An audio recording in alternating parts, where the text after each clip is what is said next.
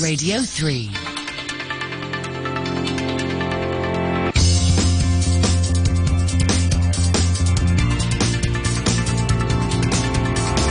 Money Talk. Good morning and welcome to Thursday. It's 8:03 in Hong Kong on the 17th of November. This is Money Talk on Radio 3 and I'm Peter Lewis.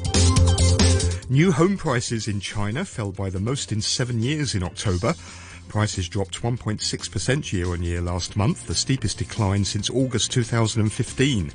Prices fell in 58 out of the 70 cities included in the index last month, compared with 54 in September. The People's Bank of China warned Wednesday that inflation may accelerate on the mainland. In its third quarter monetary policy report, the PBOC said we will attach great importance to the potential possibility of future inflation, especially to changes in the supply side.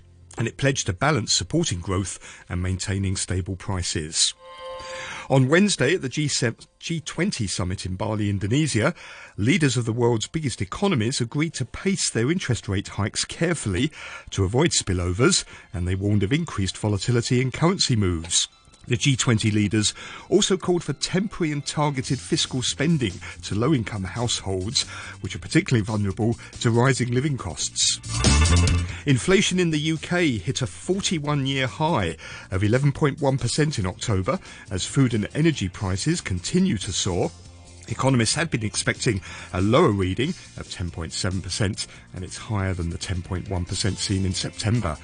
The Office for National Statistics said in October 2022, households are paying on average 89% more for their electricity, gas and other fuels than they were paying a year ago, and gas prices have risen almost 130% from a year ago. And crypto broker Genesis Trading has become the latest player in the digital assets space to be hit by the collapse of crypto exchange FTX. The Crypto Financial Services Group has halted withdrawals at its lending unit, blaming the unprecedented market turmoil. On Wednesday, the broker said it was working tirelessly to resolve issues, including sourcing new liquidity.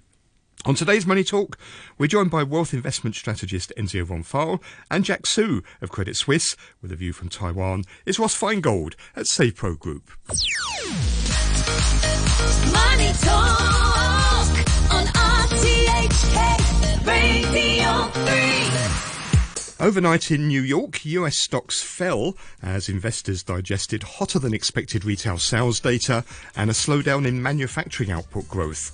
The S&P 500 ended the day down 0.8% at 3,959. The Dow finished off 39 points or 0.1% at 33,554. The Nasdaq Composite shed 1.5% to 11,184. Weighing on stocks was a report from retailer Target, which showed a decline in sales as families deal with high inflation heading into the biggest shopping season of the year for retailers. Shares of Target dropped 13%. Other retailers, including Macy's, Nordstrom, Kohl's and Gap, were also down sharply. The Pan-European Stock 600 index dropped 1%. In London, the FTSE 100 was off 0.25%. A three-day rally in Hong Kong stocks, which has taken gains in the Hang Seng Index to over 24% so far in November, came to an end yesterday.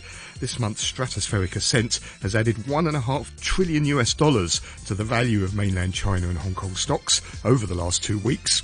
The Hang Seng Index yesterday fell 87 points or 0.5% to 18,256, retreating from a 7-week high. The tech index dropped 0.2%. On the mainland, the Shanghai Composite was weaker, losing 0.5% to 3,120. News that the mainland China reported over 20,000 local COVID-19 cases Wednesday, the most since April, damaged sentiment. And Tencent reported 140.1 billion yuan in revenue. That's about $20 billion for the September quarter. That's down for the second quarter in a row and off 2% from the third quarter last year. It was slightly lower than the medium forecast of 141.7 billion Chinese yuan. And net income was up 1% to $5.6 billion. On Wednesday, Tencent said it would return capital to shareholders through a dividend distribution of its $20.3 billion stake in food delivery firm Meituan. In the commodities markets, Brent crude oil settled 1% lower at $92.86 a barrel. Gold is down $6 at $1,774 an ounce. And the US 10-year Treasury bond yield dropped 9 basis points to 3.69%. And the difference in yields between 2 and 10-year bonds is at its most inverted, or most negative if you like, since 1982, and that's a signal of an impending recession. The US dollar index is lower once again. The euro this morning trading at $1.04. The buck's at 139.46 Japanese yen. Sterling is 0.5% stronger at $1.19 and 9 Hong Kong dollars and 32 cents after the stronger than expected UK inflation data. The Chinese yuan was weaker as COVID cases continue to surge on the mainland.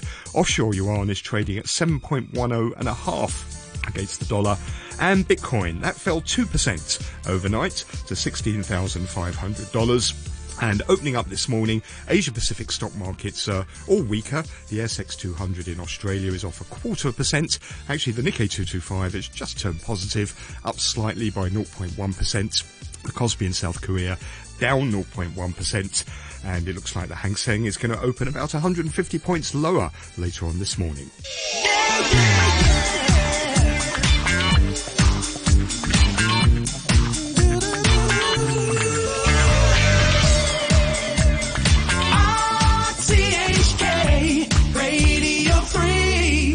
Just gone 8:09. Let's welcome our regular Thursday morning commentator, wealth investment strategist, Enzio Von Farr. Morning, Enzio. Good morning, Peter. And joining him this morning is Jack Su, Chief Investment Officer for Greater China at Credit Suisse. Morning, Jack. Morning, Peter. Perhaps I can start by asking you both about the markets. As you know, we've seen this extraordinary rally now in Hong Kong stocks in particular.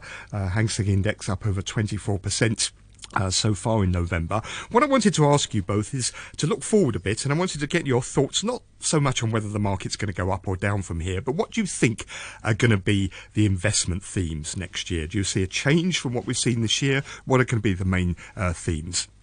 Well, I think, right, the old theme of new energy stocks will continue to be supported by the new energy initiative by the country, and also from the Western countries who's got a high demand to rebuild energy security. And that's a theme that's going to change. But what's the current theme right now in onshore mainland China is, as we get into this 7+3 to 5+3, the population seems to be going online, circulation on the list of products to buy online as we transit into somewhat a reopening in the longer term. And questions being asked whether we should buy the oxygen machine, whether we should buy a paracetamol, whether we should buy the Chinese medicine to cure symptoms. I mean, this online purchase basket seems to be a theme in the near term. But I guess overall, next year, the equity market will remain quite challenging as the recession is going to hit home globally, especially in Europe. So I don't think it's actually a thematic environment to be adding a lot of stocks. Instead, we should stay with safe bonds. Really? So you would prefer bonds rather than stocks at the moment? Well, it's true that bond yields have risen from 50 basis points to 4% in just 1 year, and the valuation of bonds are now a lot more attractive. And when you look into stock market versus the bonds, you realize that, I'm only getting additional potential 2% in the long term versus a probably triple amount of risk volatility in the portfolio. So naturally, for asset allocators, money will be shifting to bonds more and holding less stocks in the next 6 months at least. Because this year, if you've held that typical balanced portfolio of 60% stocks, 40% bonds, it's been disastrous, hasn't it? Because they've both gone down. Yes, I mean, I calculated numbers. If you measure the numbers in the last 150 years, it's the fourth worst year in the 60-40 portfolio. And in other words, it's been one of the worst times to have a balanced portfolio. But looking ahead, as the Fed's interest rate hikes coming closer to potential end and hold at 5% area, we expect the bond market to start stabilizing. But equity market, unfortunately, because we are heading into a potential recession, the certainty that the equity market will stay where it is quite low. And so, what are your thoughts going forward? What you see as being dominating investors' thoughts? My overall theme is that we're going to go into stagflation. We will have just the economic clock will give us an excess demand for money, excess supply of goods, so very sticky growth for the next couple of years. I'm a little bit different to my friend over here. I think that one should be looking at consumer staples, high dividend yielders, old age care, and that's those would be sort of three, and communications, because if people don't travel as much as one may think, then communications will continue doing very well. Do you see a recession on the mainland? Yes, I think that it's more of a recession than a stagflation on the mainland, because the inflation is still quite low. But even there, they've said that there are supply-side constraints. I think a lot of it's because of the COVID, the lack of it's logistics constraints, basically, that are driving up the prices. But I see more of a recession, a mild recession, nothing terrible. And that's because she, understandably, I think, wants to focus more on the health of his population than on the well-being, the financial well-being at this stage. On the inflation front, the PBOC said yesterday in its quarterly financial report that it was concerned about inflation. Are you a bit surprised by that? Because China is the one place, actually, in the world which really hasn't really seen much inflation. And on the producer price side, it's actually sunk into deflation now. Well, since mid-July, the renminbi has fallen by about some 10%, and I think that's going to give rise to some imported inflation that will have all sorts of ricochet effects. Then on the supply side, I think that oil price isn't going to sort of exactly tumble out of bed and completely go south the whole way. Copper prices aren't, because of these structural changes like electrical cars. And so I think that you'll find, and then of course the logistics bottlenecks will continue driving prices in China, just because you can't get the goods from A to B. So I think that there are some very real concerns there, and I was intrigued that they said that they were concerned about supply-side problems with inflation. That's far way ahead of the Fed, which is only focused on demand side. Jack, what about commodities? If we're going to see this move to things like electric vehicles, more of them, is that going to boost demand for commodities, particularly industrial metals like copper, lithium, and so on? I think there will be a falling demand for commodities in general, because as the West head into the potential recession and interest rates have been risen, so for many companies, the profit margin has been squeezed. How much they will invest in terms of industrial production and producing products that may not be as needed as what we've seen the previous year. I think commodity demand overall is actually falling. And you've seen, right, the OPEC is looking into potential more cuts in oil supply in order to maintain prices at recent like these levels.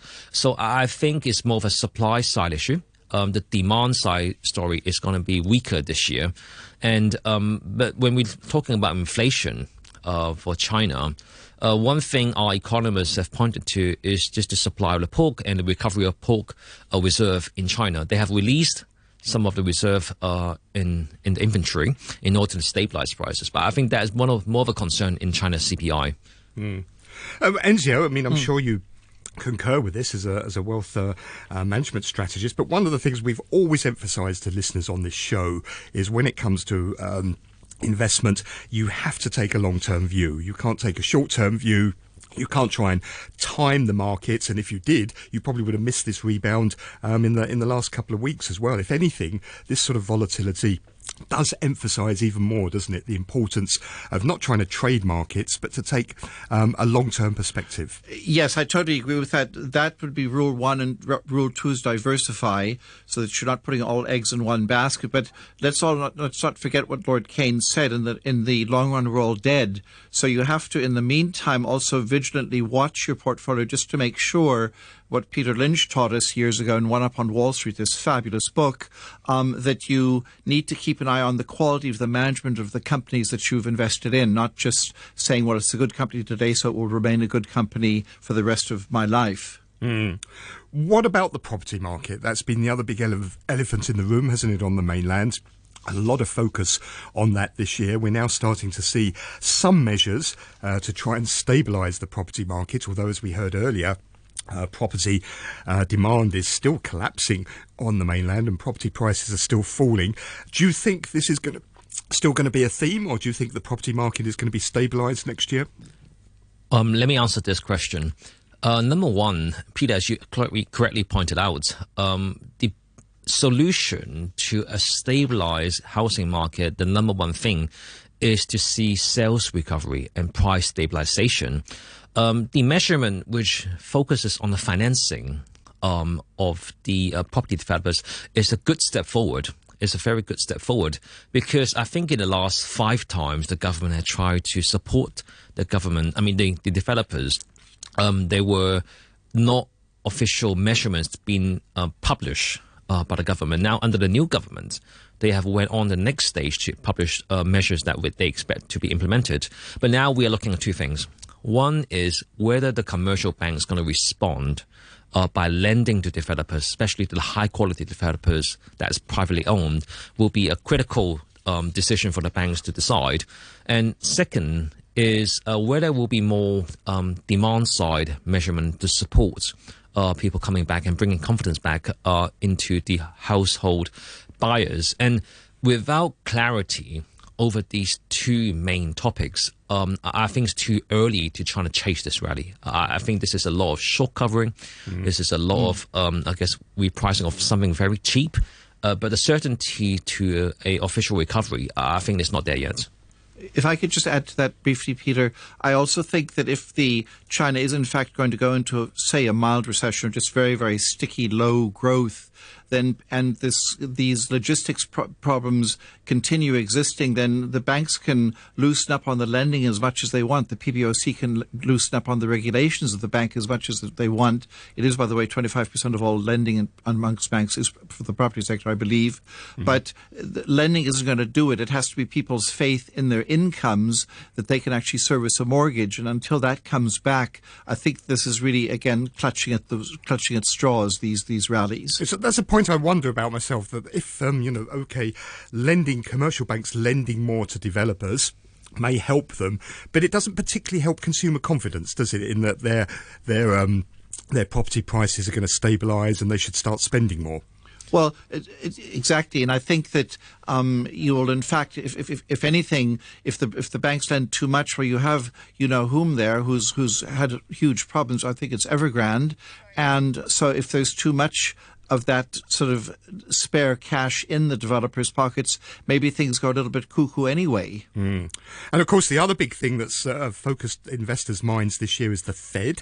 Aggressive series of rate hikes from them, 4 75 basis point ones in a row. Jack, where do you see the Fed ending up next year? Is this still going to be a big overhang on the market, or do you start to see this famous Fed pivot coming, which investors have been banking on? We still have 50 basis point rate hike in December and 50 basis point together January, 25 basis point each month, and then we'll end at 5%. I mean, that's our official forecast. But we don't think the pivot is coming next year. We think the pivot is coming in 2024 because in Jackson Hole, they have set the framework that they will need to see inflation coming back down to the target range, which is below 3%. We think the CPI will end just at the 3% by year end next year. In other words, the condition for the Fed to cut rate is not there in the next 12 months, but we will start potentially seeing the first rate cut in 2024. So unfortunately, we are still some time away from the pivot. Now, a listener wants to join in with this discussion. If you do want to join in, by the way, moneytalk@rthk.hk is our email address. Yves Gomez has emailed. He's been listening to this discussion and he wants to bring in what's happening in the crypto markets. He says if there's this big fall in crypto values, the implosion in FTX, which could accelerate, will that create massive wealth destruction in investors' portfolios and therefore also consumer demand destruction with investors and consumers in no mood to splash out? What do you think? I think it's going to have huge secondary effects. Indeed, the Financial Times headline today, Broker Genesis halts withdrawals at lending unit as crypto storm worsens. I think it's just going to worsen because there are very few players. It's not regulated and nobody really knows, frankly, what's going on in that market. So I'm decidedly confused by the market. I stay out of it totally myself. Never advise clients to get into it. But I do think there's a big storm brewing there. And by the way, amongst government treasury bonds also. That's another subject. Jack, what do you think?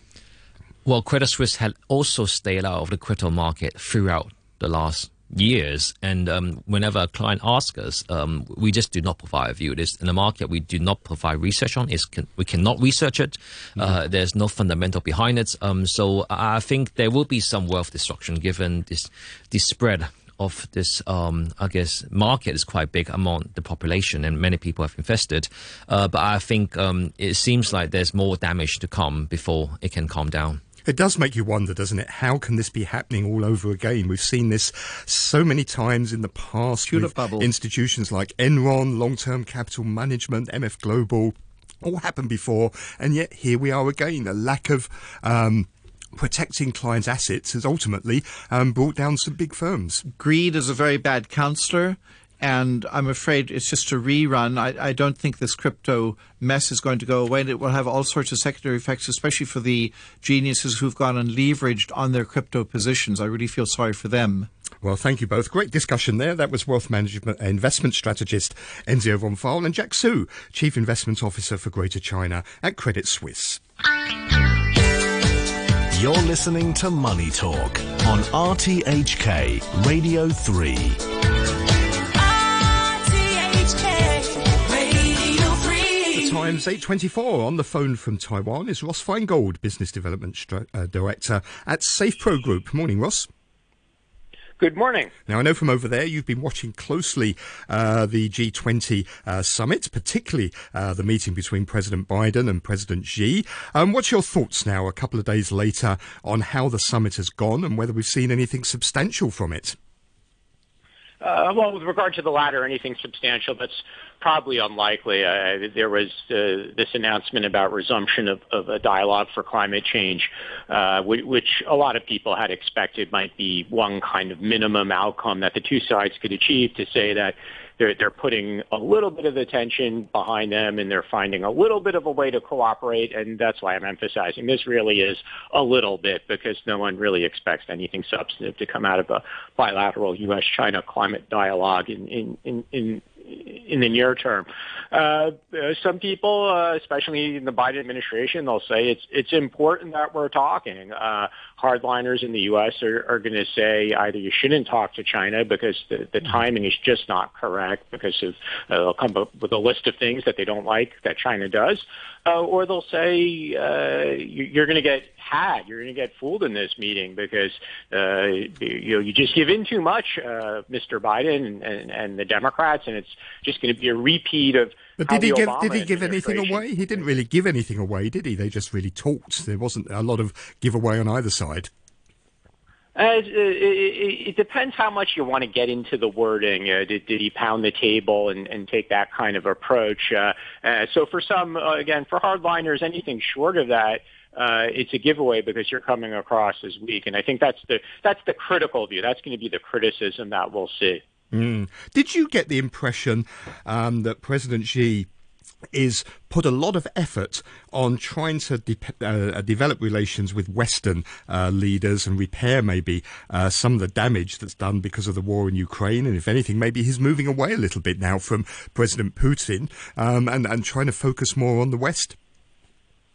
It's a great question, but I would expand the footprint and say that in the last few weeks, ever since his first post-COVID overseas trip, we've seen a number of visitors, national leaders, visited Beijing in recent weeks, not just the German chancellor, but from some other countries as well. And there's probably going to be more of that upcoming. So it looks like they're trying to improve the image. There's been so much reporting about global surveys about how people view China. So it seems like they're trying to improve bilateral or even multilateral relations. It's not altruistic. Part of it's probably driven by trade. We have this trade agreement with the EU that remains unsigned, for example, or there's things they could do bilateral trade. And we saw that with the German business leaders delegation that came with Chancellor Scholz.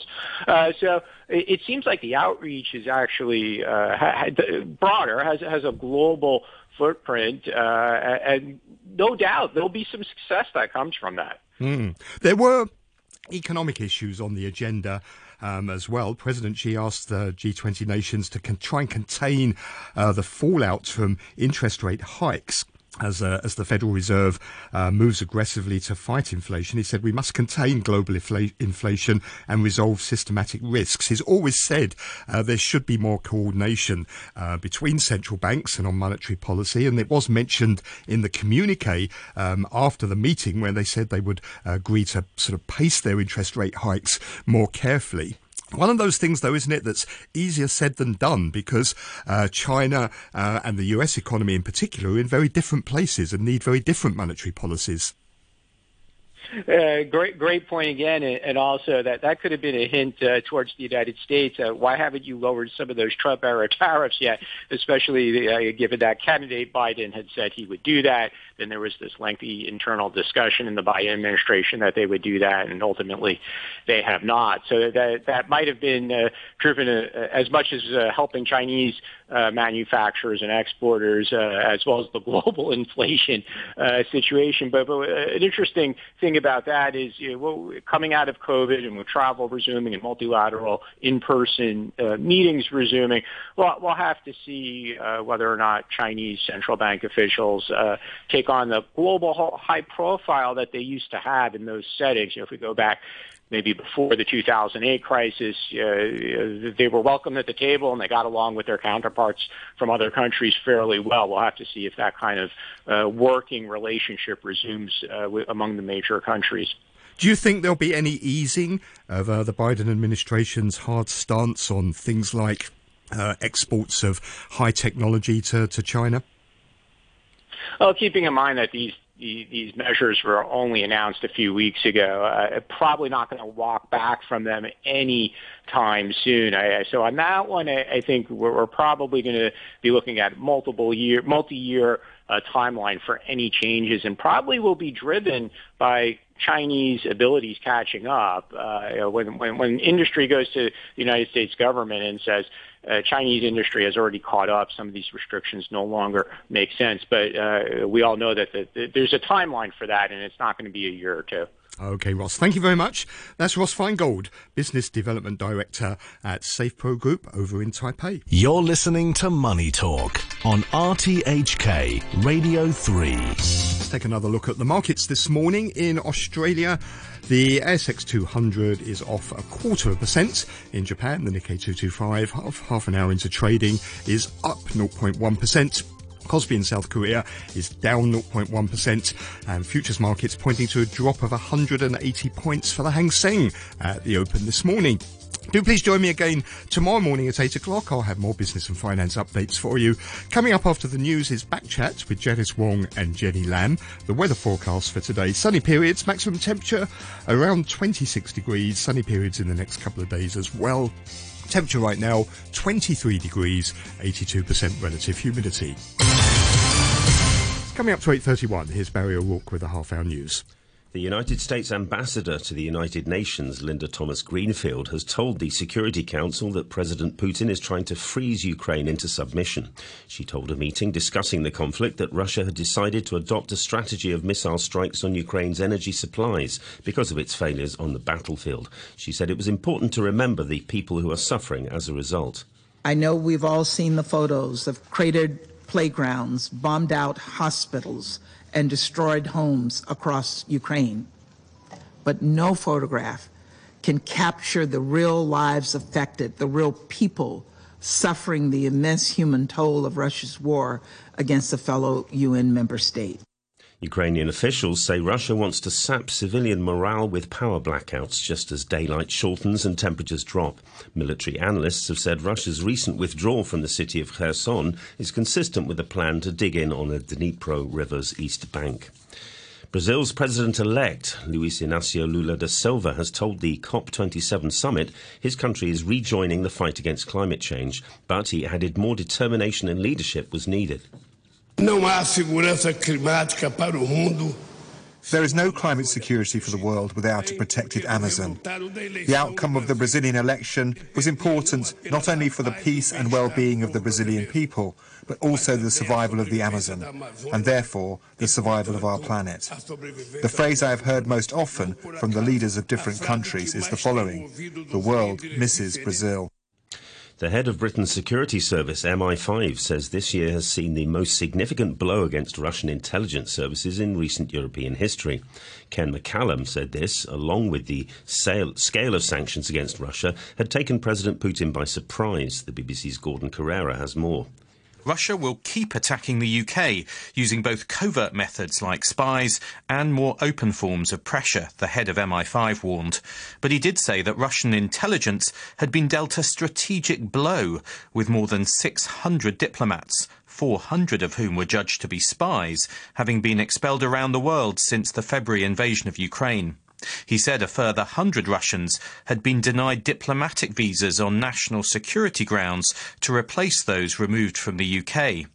The US Treasury Secretary Janet Yellen has called for more regulatory oversight of cryptocurrency markets. Ms. Yellen referred to the recent failure of a major cryptocurrency exchange and said it had major impact on investors. She said risks previously identified over the past year were at the centre of the problems detected last week. Ms. Yellen said Congress needed to move quickly to solve those issues. And there'll be more news on the hour from RTHK.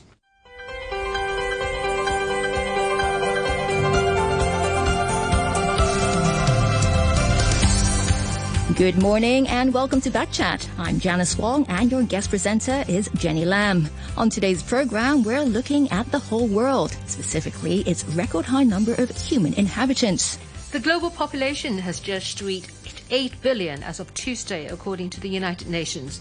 This means there's 1 billion more people on Earth now than there was 12 years ago, largely because of improvements in public health, nutrition, personal hygiene and medicine. Middle-income countries, mostly in Asia, accounted for most of the growth, gaining some 700 million people since 2011. India added about 180 million people and is set to surpass China as the world's most populous nation next year. The UN Secretary-General Antonio Guterres says the record population is an occasion to celebrate diversity and advancements, but he also warns there's a long list of problems for planet Earth as well. How much longer can this rate of growth continue in the face of rising environmental concerns? After 9:15, are hordes of window cleaning robots about to take over Hong Kong skyscrapers?